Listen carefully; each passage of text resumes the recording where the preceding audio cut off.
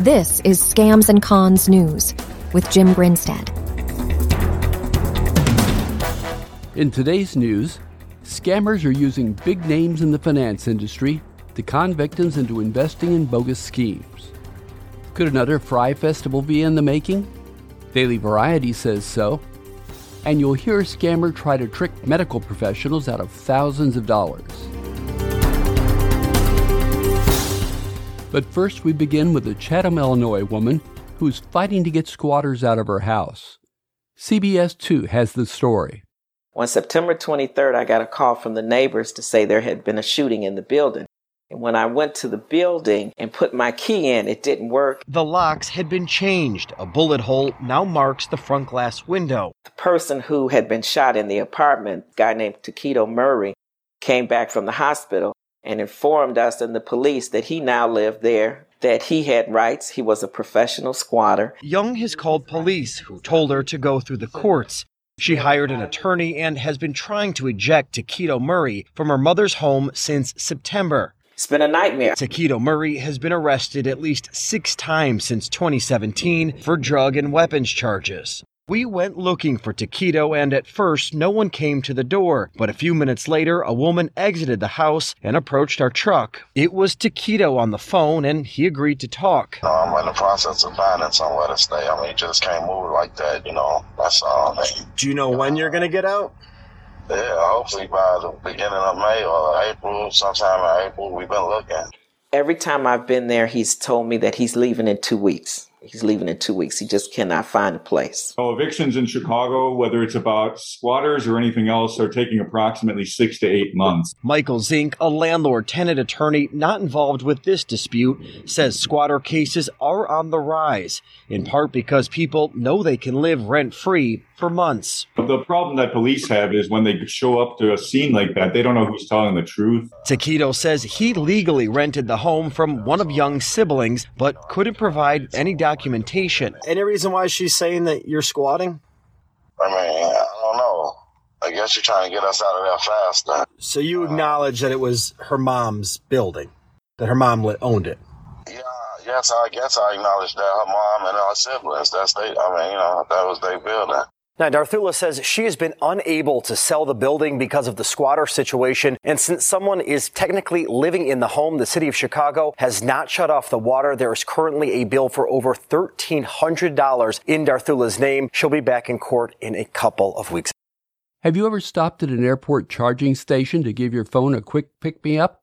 Well, scammers are hoping that you will. The FBI office in Denver calls it juice jacking, and here's how it works. A scammer puts malware or monitoring software into a public USB port. That gives them the ability to steal data off a phone when it plugs in. It could include passwords, addresses, or banking information. Victims could even have their phones locked through the software. A spokesperson for Phoenix Sky Harbor International Airport regularly maintains charging stations and removes any cables or cords left behind that could contain malware.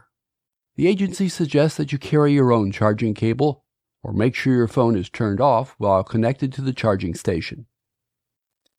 This is Scams and Cons News. More than 60 medical professionals have been targeted in the Houston area, saying they will lose their medical licenses and possibly face fines or jail time for not responding to a summons for jury duty.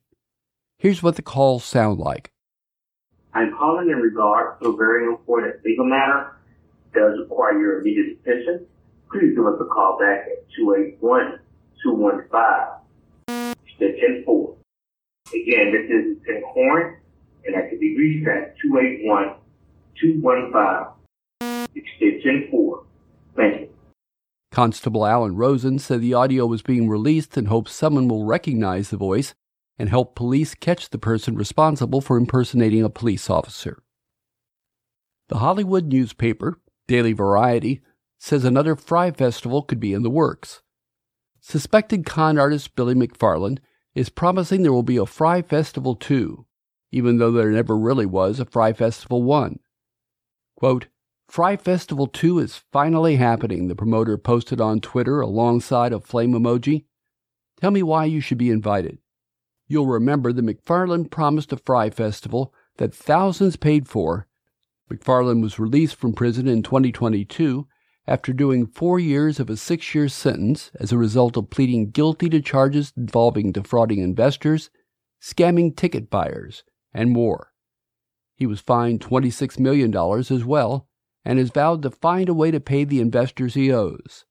What better way than to try the whole thing again? He included his phone number in tweets and asked for texts from interesting parties saying, quote, "I owe people $26 million. Here's how I'm going to pay it back. I spend half my time filming TV shows. The other half I focus on what I'm really good at. I'm best at creating wild and creative events, getting talent together, and delivering the moment." He has also said, setting up the idea that he might be returning to the scene of his crime, as it were, McFarland tweeted, "People aren't going to get paid back if I sit on the couch and watch TV." A Girard, Ohio woman has been caught up in a job scam. WYTV said the woman applied for and got a job with a company called Carbon Health. She later got a phone call from a man who said he wanted her to send checks so software could be purchased for her to do the job from home. The woman was instructed to write checks marked for deposit only for amounts between $1,000 and $500. The checks were to be sent to Obermeyer International, LLC. The first check she sent cleared, while the second did not. Police are continuing their investigation. This is Scams and Cons News.